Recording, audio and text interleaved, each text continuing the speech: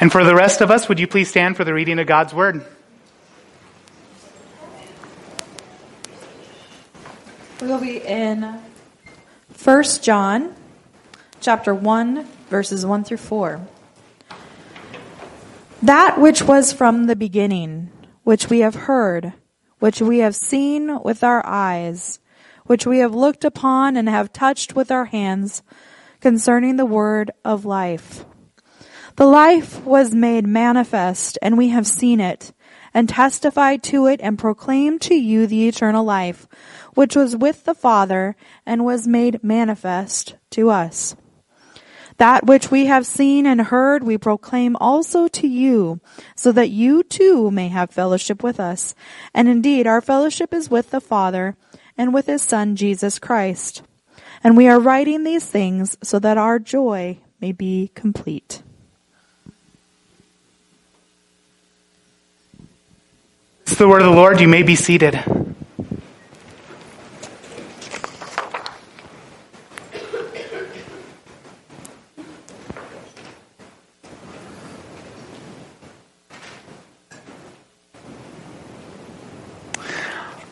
So we are starting a new series today on 1 John. If you'd like to hear me preach on 2nd and 3rd John, you can go to our website, to YouTube, to our podcast. I don't know if we have any other ones. We have a lot of ways for you guys to hear the sermons throughout the weeks. But you're going to look for a series called Small Books, Big Impact. And I preach on 2nd and 3rd John at that time because those are one chapter books. 1 John, so this sermon's kind of a prequel to all those in cinematic terms. 1 John is a little longer than those with 4 chapters. Primarily, this is a letter about preserving unity and fellowship in the church. We use the word fellowship a lot in church, but fellowship is much more than hanging out, drinking an awesome cup of Black Rifle coffee. It's what the Greeks called, what the words you'll see in the New Testament, koinonia. And that's kind of the pun I use today, a coin-operated church. I know how to spell coin. It's a pun. Admire it or hiss at it, whichever. But that's how churches operate, is on koinonia, on fellowship.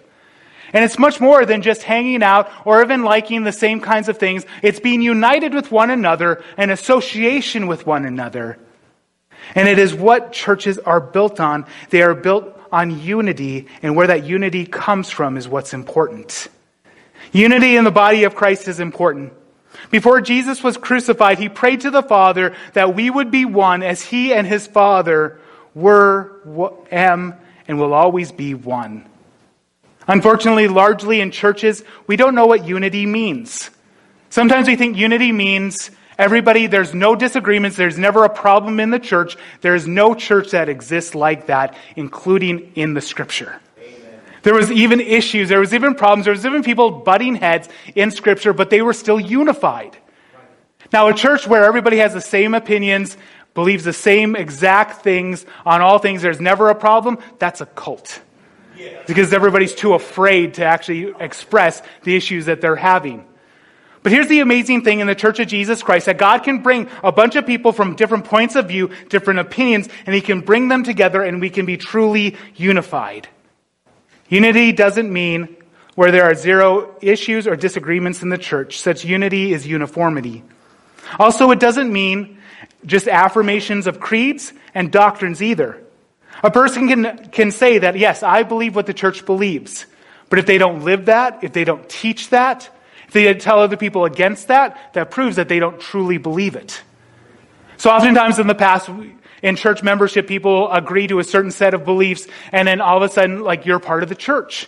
Even if the person lives like the devil, Monday through Saturday. And then they come to church on Sunday.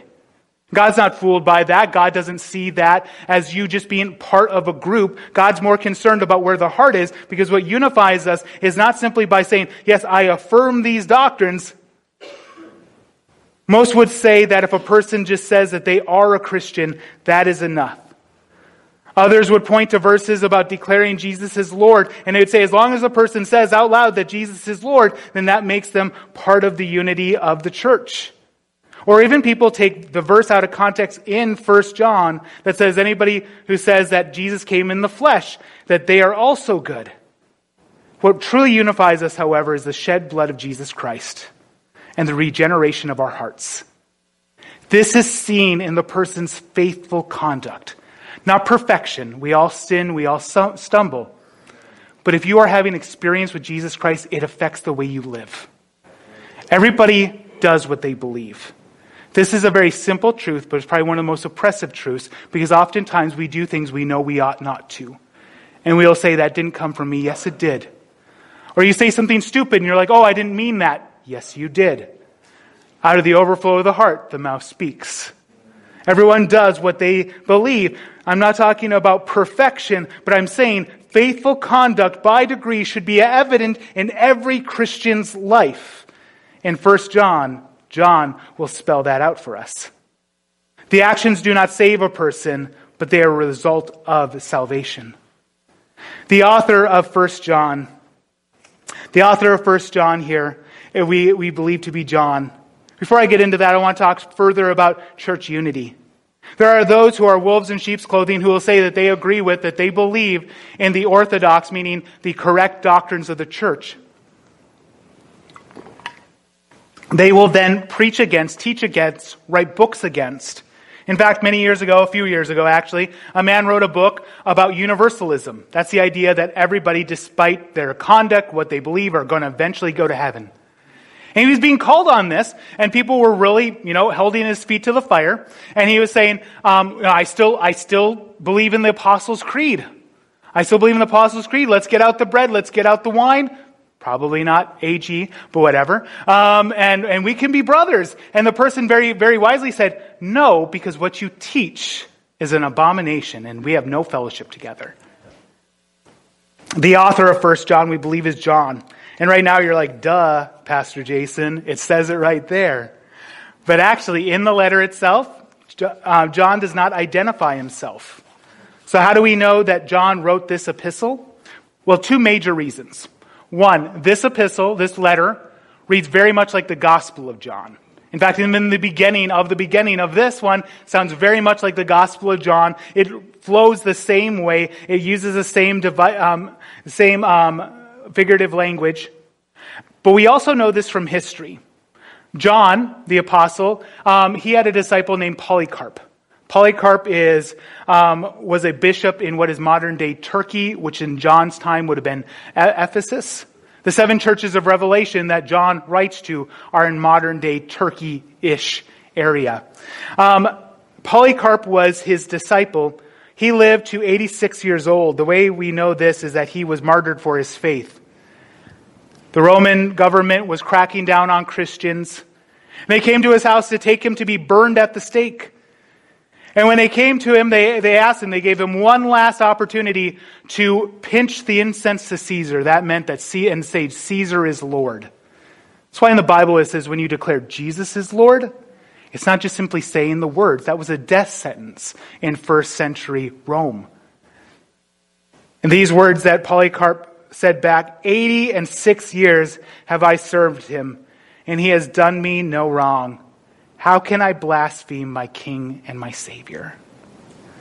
Polycarp and his disciple Irenaeus both confirm that John, the disciple of Jesus, was the author of 1 John. John goes by many different titles or names. He is John the Evangelist, or John the Apostle. He was one of the 12, the brother of James. Jesus calls them the sons of thunder. If you ever wonder, does Jesus have a sense of humor? He does. We don't catch it because we're not from that culture. It's kind of like the first time if you've ever watched a British TV show and you're like hitting the TV and you're like, be funny. I'm not getting any of this. It's too dry. Jesus did have a sense of humor, and this is one of the times Jesus shows his sense of humor in Mark 17. He calls them the sons of thunder. This is because they were mistreated, and they asked Jesus, hey, can we call down fire from heaven? That's lightning. Down on them? Like, can we just kill them all? Wouldn't this be great? And Jesus is like, hold on. So after that, he's like, the sons of thunder here. What a great way to express. He's also known as John the Evangelist because he had a passionate, bold, excitement about telling others about the Jesus Christ he knew in the flesh. He was there for his crucifixion, and he was there for his resurrection. He is also known by the church fathers as John the Revelator. He's the one who wrote the book of Revelation. Like I said before, John had a passionate enthusiasm about telling others about Christ. He was bold, and for his boldness, the emperor at the time, the emperor named Domitian, had John exiled to an island after boiling him in oil. He is the only one of the 12 apostles we believe died a natural death. After being boiled in oil, I don't know how natural that is, but he did die of an old age, and he is exiled to the island of Patmos, and I'm sure the emperor thought, that's done with John. However, John had seen Jesus. He had touched him. He had heard him with his ears. He's seen him with his eyes, and that man cannot be shut up.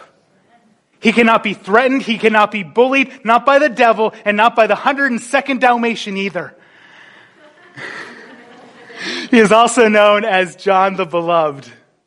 That's a nice little history, Disney hybrid of a joke, isn't it? Anyway, he's also known as John the Beloved.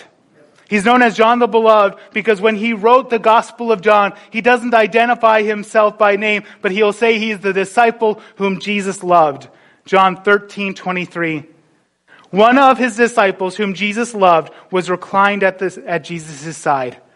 I have to imagine when the other disciples read his gospel, their first reaction when they wrote back to him, so you know Jesus loved me too, right? I want to make sure you know that and you tell other people that, please. You're not the only one he loved. That is why in John's letters, they are written in an emotional language. The metaphors he uses are intimate. They are relational. They are out of a passionate, emotional heart. There's a translation that is absolutely not a translation. At length I have spoken against this one. It adds and subtracts to the Word of God. It's called the Passion Translation. And its chief contention is that it is translating God's words into the language of emotion. That has already happened. John, the one whom the Lord loved, wrote these words. The name of the author and the audience are not clearly identified. Mostly, we see these letters being used in the community that sprung up around John's ministry. What is modern-day Ephesus? Modern-day Turkey. Perhaps it was even the 7 churches of Revelation. The purpose is much clearer in 1 John. It is to restore fellowship, to restore koinonia, to get the church operated on a coin-operated system with Jesus Christ's sheep. To do this, the apostle and by extension every believer must push back against false teaching, for false teaching is what destroys koinonia. It's what divides the church. Not those who point it out, but those who purvey it. Most importantly, most teaching, it's against Christ himself. John saw Christ in the flesh, Jesus Christ in the flesh. John wrote the Gospel of John. He also wrote 1st and 2nd and 3rd John and Revelation. There is a movement that has been going on for quite a while called red letter Christianity. What that means is that they only go by the red letters you find in the scripture, the words of Jesus. Here's why that's stupid, not to put a delicate phrase on it, is that the same human author who writes 1st, 2nd, and 3rd John and Revelation is the same person who held the pen who wrote the Gospel of John. So why would we trust him to adequately, without bias, write down the words of Jesus Christ, but not the words of the Holy Spirit we find in the rest of his teachings? All of Scripture is God-breathed, not just the red letters, but the blue letters as well. They all come from the very heart of God and are to be learned, believed, rejoiced over, mourned over when it comes around to us, because they are for our betterment in Christ Jesus. The word heresy, most of the New Testament deals with heresy. Heresy in its broadest sense is just false teachings about God, but my professor in college had a great definition of heresy. I thought it was the best one, was Brother Thurber, if you're wondering, Becca. And it was any teaching that if believed would damn somebody to hell. Any teaching that if it was believed and put into practice would damn somebody to hell. The chief of all heresies are Christological heresies, which are heresies against the nature and person and teachings of Jesus Christ. John in his Gospels would say that Jesus is the Word, an archeologos. That's how John, the Gospel of John, begins. In the beginning was the Word. In the beginning was the Word, and the Word was with God, and the Word was God. No wonder so much attack on Christianity attacks primarily God's Word first. The first attack against God was against His Word, for the serpent told Eve, did God really say? Jesus is the gospel. So to have a different Jesus Christ is to have a different gospel. And Galatians chapter 1 verse 8 says, but even if we or an angel from heaven should preach to you a gospel contrary to the one we preached, let him be accursed or eternally condemned. Isn't it amazing? Two major world religions, the LDS, the Church of Jesus Christ of Latter-day Saints, also known as Mormons, and Islam, start with an angel appearing to a man and preaching to him a different gospel. It's almost like the Holy Spirit wanted to give us a warning that this was going to happen and to be ready for this, to know what was going on. The entire letter will be getting back to this question. Who is Jesus? Jesus asked his disciples, who do you say I am? Is he a good man done in by a bad system? A role model for those who are suffering? A good teacher? Is he a man possessed by the Spirit of God? A miracle worker? Who was Jesus? Was he always God? Was he just a man? This letter gives that answer, reminds us once again by what unifies us, by what we have koinonia in. This is an intro. We are just going over the intro today. And it's an intro with a kick. John goes full tilt from square one.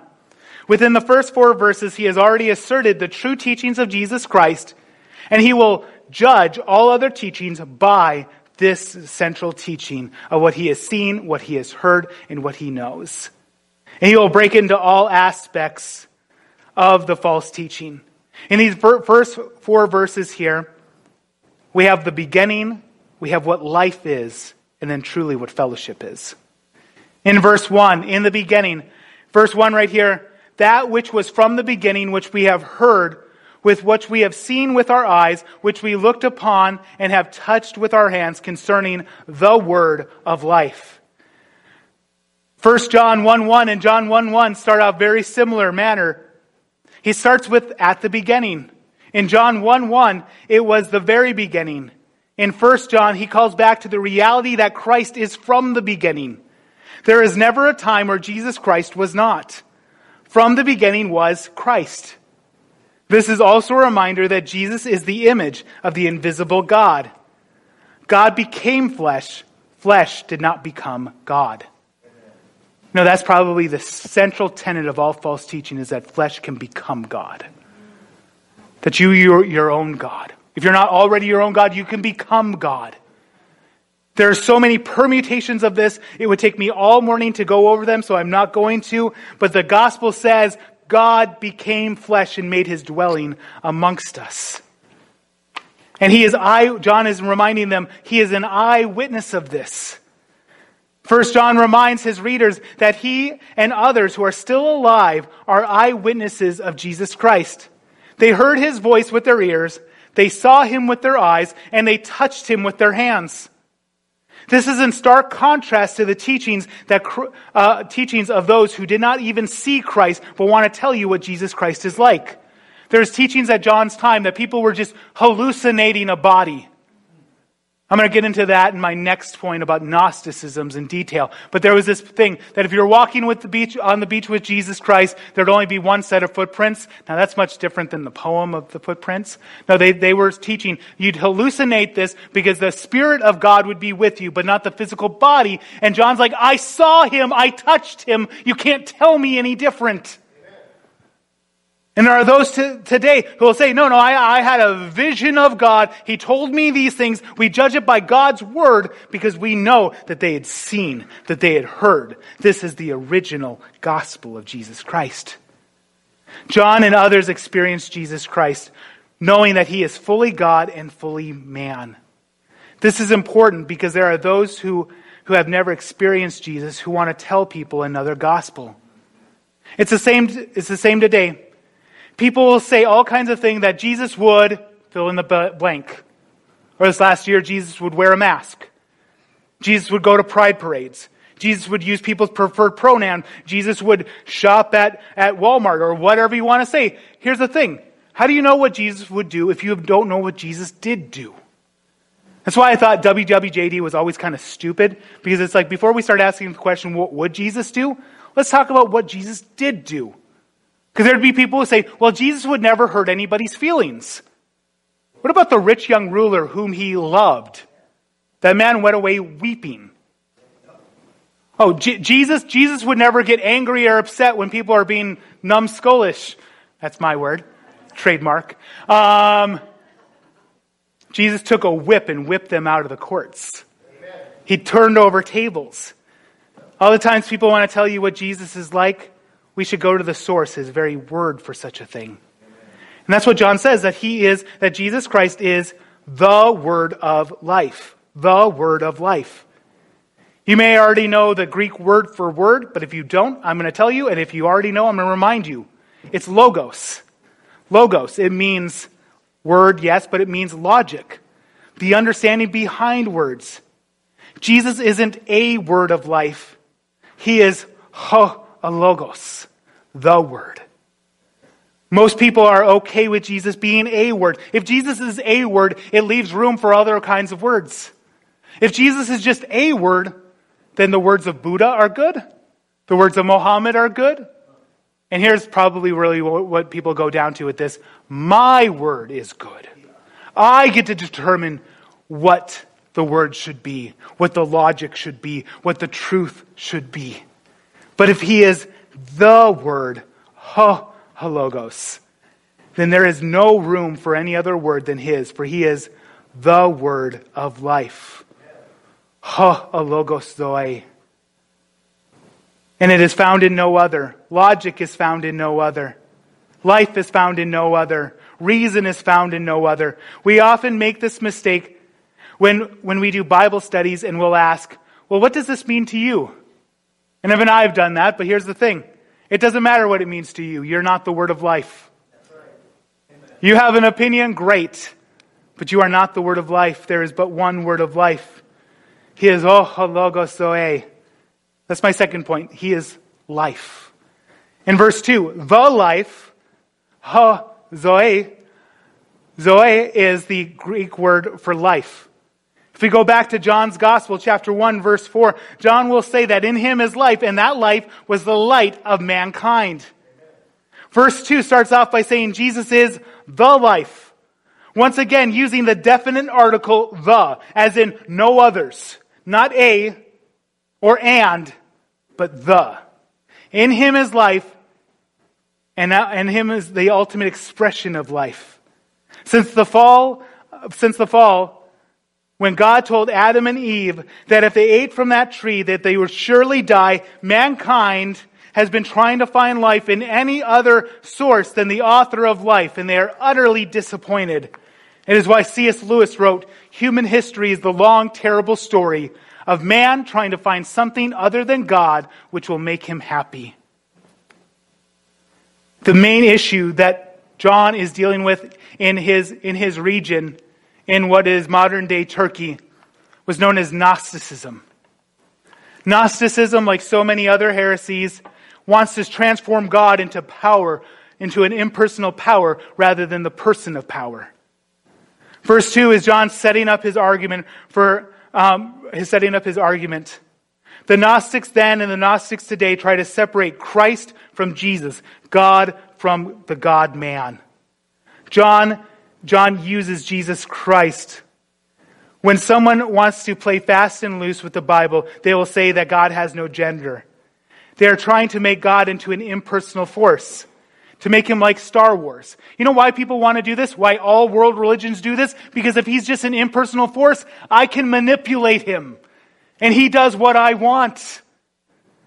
But if he is the person and the source of all life, logic, and being, then I am at his service. that he should be the one telling me what to do, as opposed to me telling him what he should be doing. It puts him as Lord instead of me.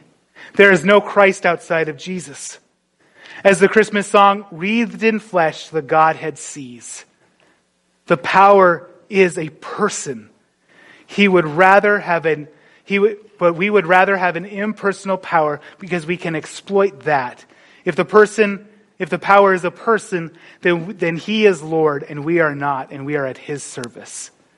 Gnosticism plays a huge part in the New Testament. I'm going to go over briefly with you as we begin this, because this is what's unspoken in 1 John. This is what he's pushing up against. One of the first heresies in the early church, and you better believe it's a Christological heresy, is that of Gnosticism, which is spelt with a G, a silent G. They believed that they had secret knowledge, that through angels or other spirits or God himself had given them secret knowledge that went against the gospel that was once preached. Our God is very open with what he wants us to know, and the secret things of God are secret, and they are secret to all. The result of Gnosticism was the blending together of Christianity and the Greek religion and philosophy. This is known as synchronism. And almost every culture on the earth, well-meaning but utterly foolish people have been trying to use synchronism to try to reach people. But if you try to blend the cross of Christ with anything else, you water it down to the point where there's no power in it. You may know of voodooism. Voodooism is you are awesome. Thank you so much. Voodooism is the synchronism between Christianity and African religions. It's not a fully other religion. What happens when you put Christ with anything else? You get nothing. Christ plus anything else is nothing. And this is what in the very first century, already in the early church, we have this going on. And Paul the Apostle predicted this. Now this is being written to what is in Paul's time, Ephesus. John becomes basically the pastor apostle of this area. But before Paul left Ephesus, he said in Acts chapter 20, verse 29, "For I know after my departure, wolves will come in among you and not spare the flock. And from among your own selves will arise men speaking twisted things to drive away the disciples after them." And in 1 John, this is happening. These Gnostics are coming in and they are drawing people away. And John is trying to connect this because what? Why? He wants to restore koinonia amongst the brothers and sisters in Christ. Let me tell you about Gnosticism for a moment. Gnosticism primarily centered around the Greek philosophy regarding the physical world. Gnostics in Greek philosophy believed that the physical world was trash, excrement. It was gross. It had nothing redeeming about it, and only the spirit mattered. If you want to know more about that philosophy, you can read Plato's Republic. So this influenced the church in this, the idea that what you did in the body didn't matter. But it does matter. Because God did not make human beings in spirit first, and then in the physical world. I know this goes against a lot of popular teaching, but scripture teaching is that we are a unified being, body, soul, and spirit. That when God made Adam, he formed him out of the clay of the earth. He breathed on him and he became a living soul. Not he made a living soul and he put it into the clay body. He breathed on him and he became a living soul. When we die now, we are separated from the body. This is an unnatural state, thanks to the sin of our first mother and father. But there will come a day where our body will be resurrected. We need to start talking about the resurrection more in church, because that, if you can't read the New Testament without hearing it, being beat over the head by it. Amen. That we are a unified being. So Gnostics would come in and they would say the physical body just doesn't matter. There's a quote attributed to C.S. Lewis. It's not a true quote, but it says, "You do not have a soul, you are a soul, you have a body." This is wrong. This is wrong. You are a unified being, body, soul, and spirit. You are a unified being, body, soul, and spirit, and one day you will be reunited with your physical body, which will be sown perishable, but be reaped imperishable. It'll be reaped as a new body, as Christ's own body was resurrected. Death now is unnatural, but one day death will die when God resurrects those who are in him to eternal life. Bad theology creates bad thinking, and bad thinking leads to bad actions. The Gnostics separated into two groups we see historically, the ascetics and the libertines.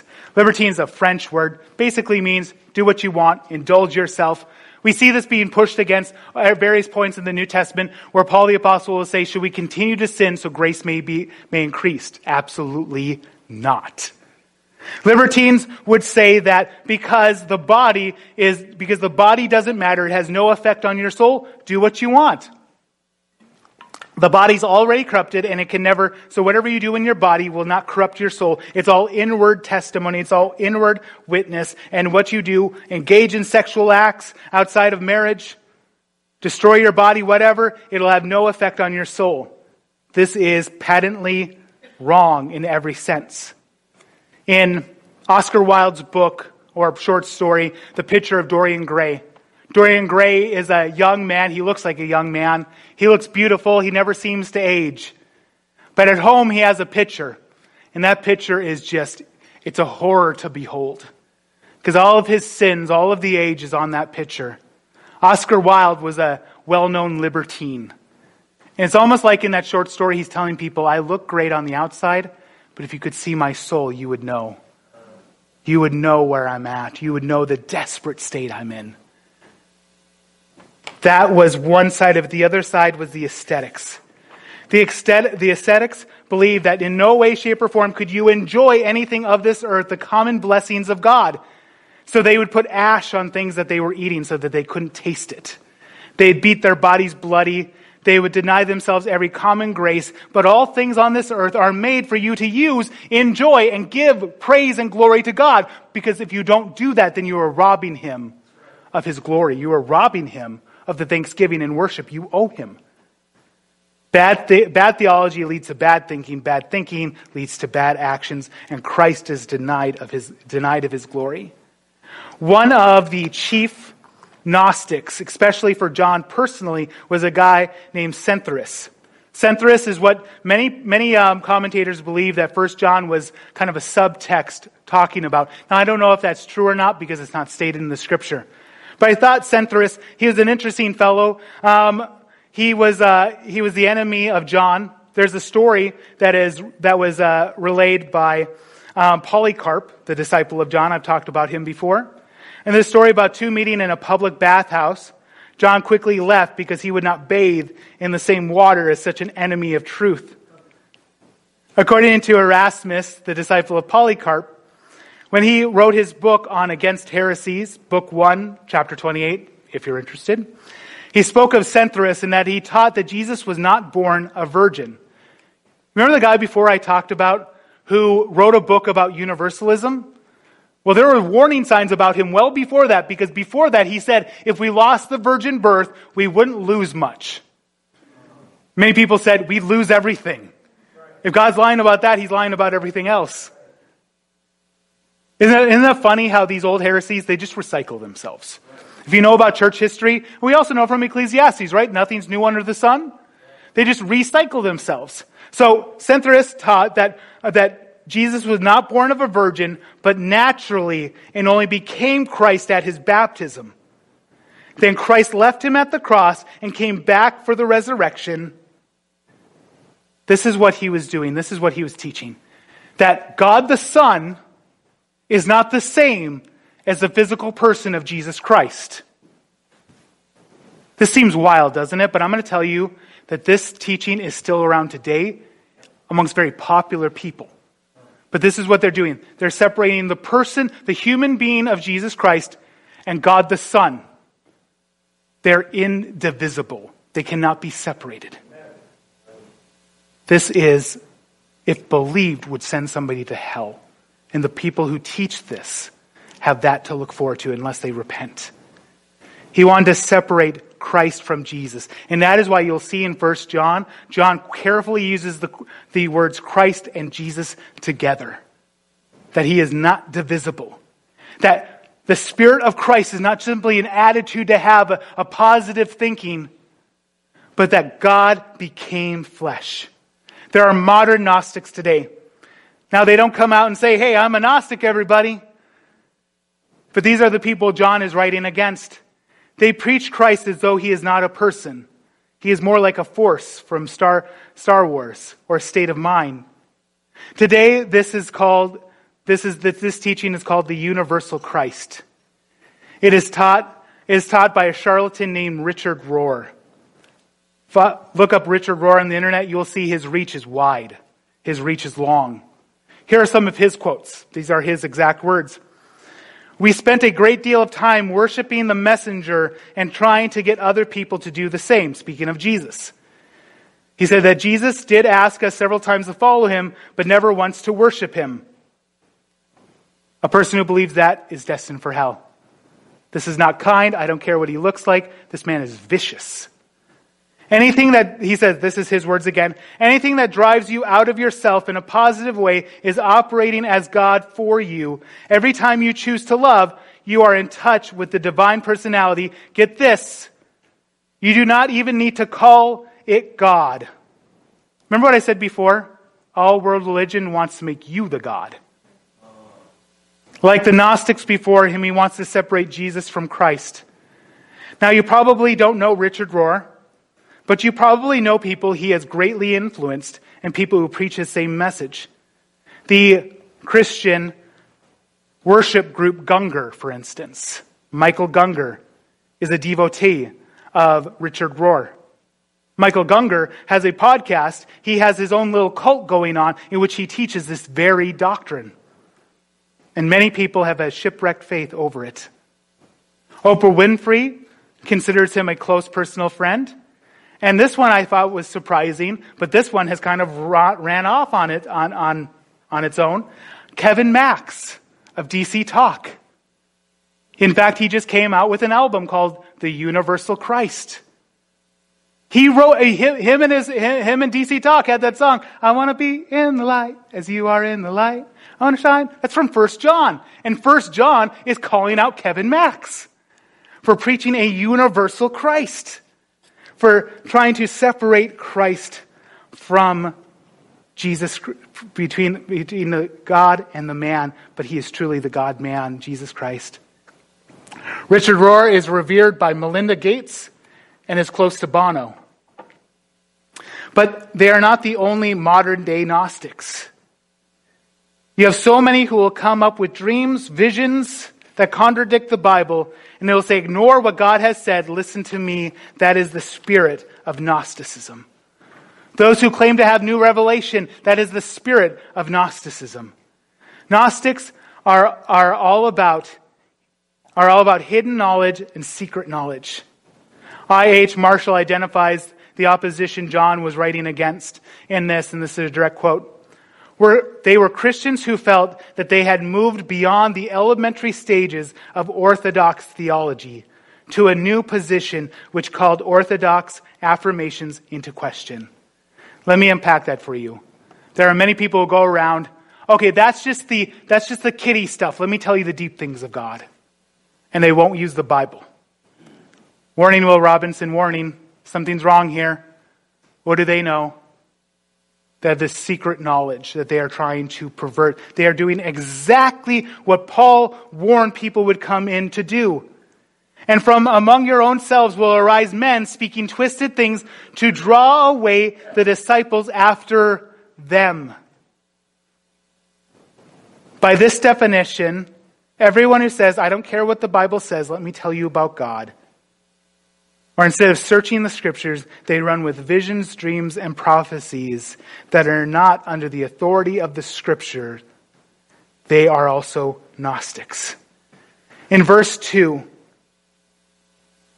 the life was made manifest, and we have seen it and testified to it and proclaimed to you the eternal life which was with the Father and was made manifest to us. It was with the Father. John 17:5, Jesus' words, "And now, Father, glorify me in your own presence with the glory that I had with you before the world existed." That God did not come upon a man, God became a man. To preach anything other than who Christ truly is and what he taught is to preach a different gospel. In verse 3, brings it to the purpose of this whole letter that we will explore through the next coming weeks, which is this, to restore fellowship. Verse 3, "And that which we have seen and heard we proclaim also to you, so that you too may have koinonia with us." And indeed, our koinonia is with the Father and with his Son, Jesus Christ. This is a very positive start to the letter. We are the children of God. You and me, we are the children of God. Let us stand firm in the faith we profess. Let us stand as a bastion against these attacks on the very nature of who God is. We are the people of God. We have koinonia with one another. I said before that fellowship isn't just potlucks or watching a movie together. It's a unity of mind and spirit. The Greek word for fellowship is koinonia. It's what makes a church a church. Churches are koin operated. Fellowship, koinonia, is the unity of believers. It is broken when what unifies us cannot be found. Specifically, the redeeming work of Jesus Christ and the proper belief in who he is. Koinonia isn't just having similar interests, but being associated with one another. It's intimate. It's intimate. Why we say we are that is why we say we are a family here at Faith Church. Christ binds his church together by taking people out of the word. That's one of the words for the church in the New Testament, ekklesia, which means those who are called out. Now that we are called out, God binds us together in koinonia. Koinonia, that is when the emotion and the connection between us as believers is evident.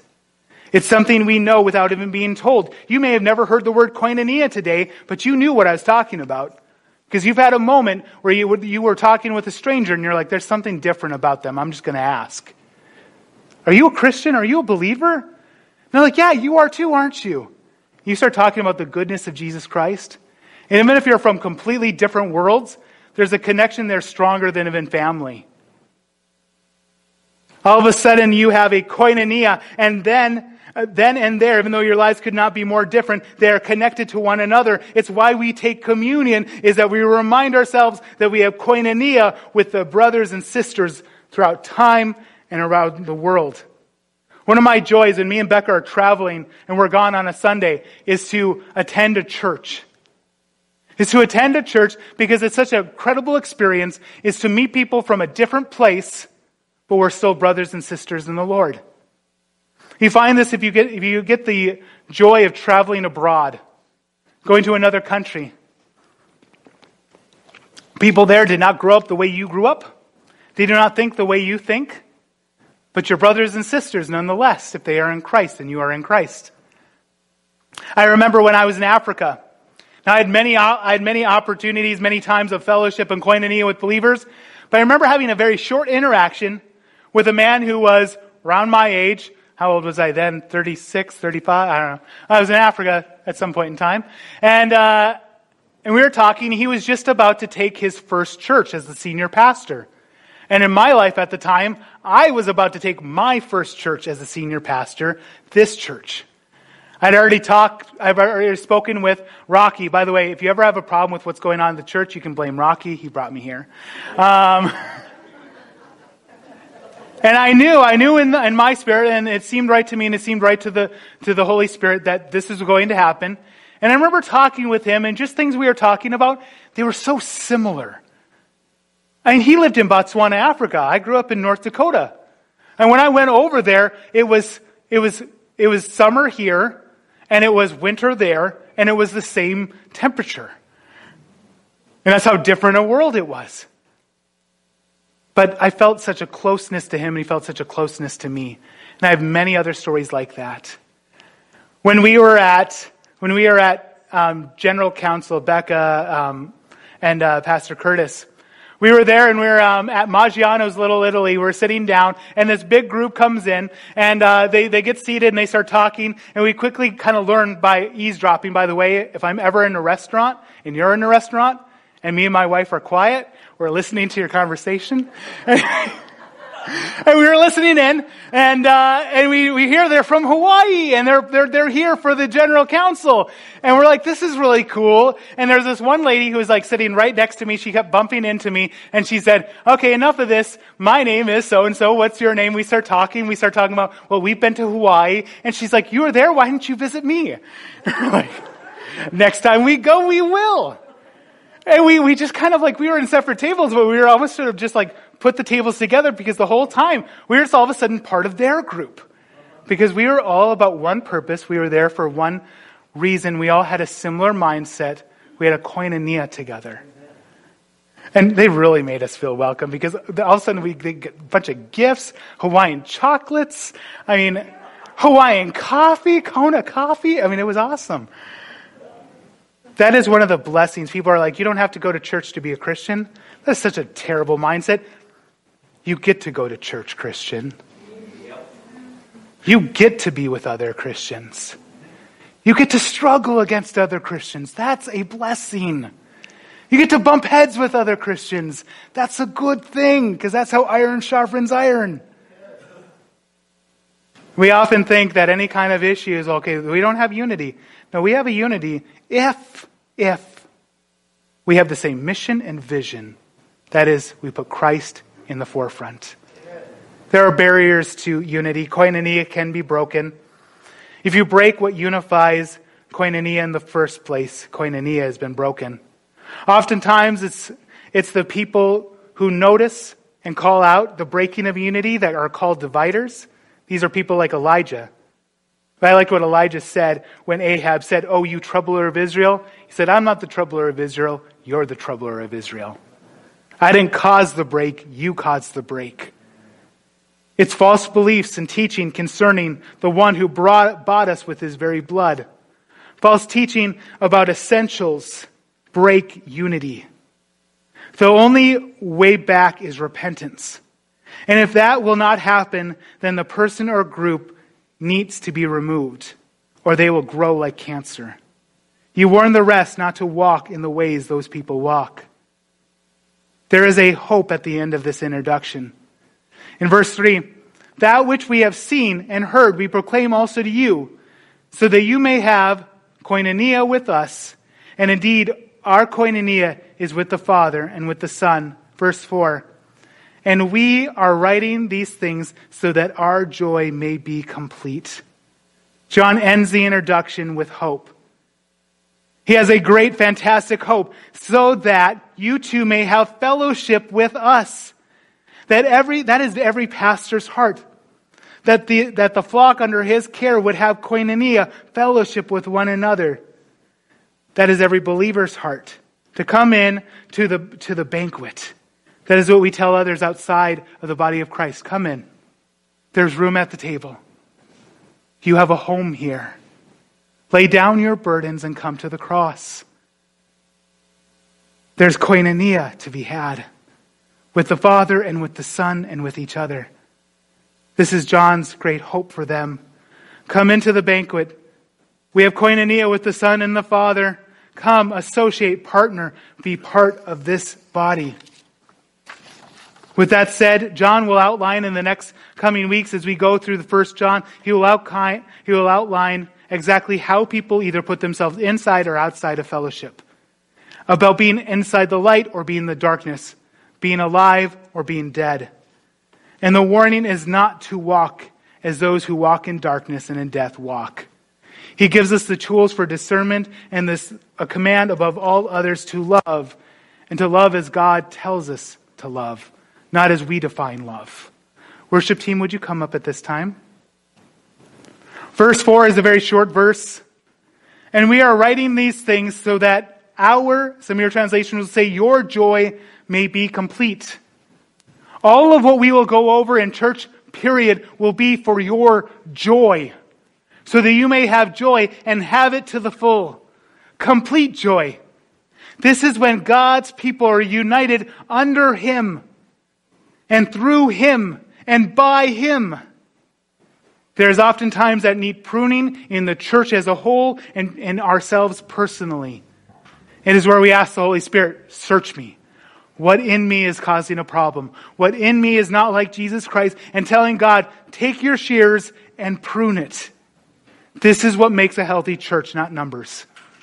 This is what makes a healthy church, not a healthy bottom line.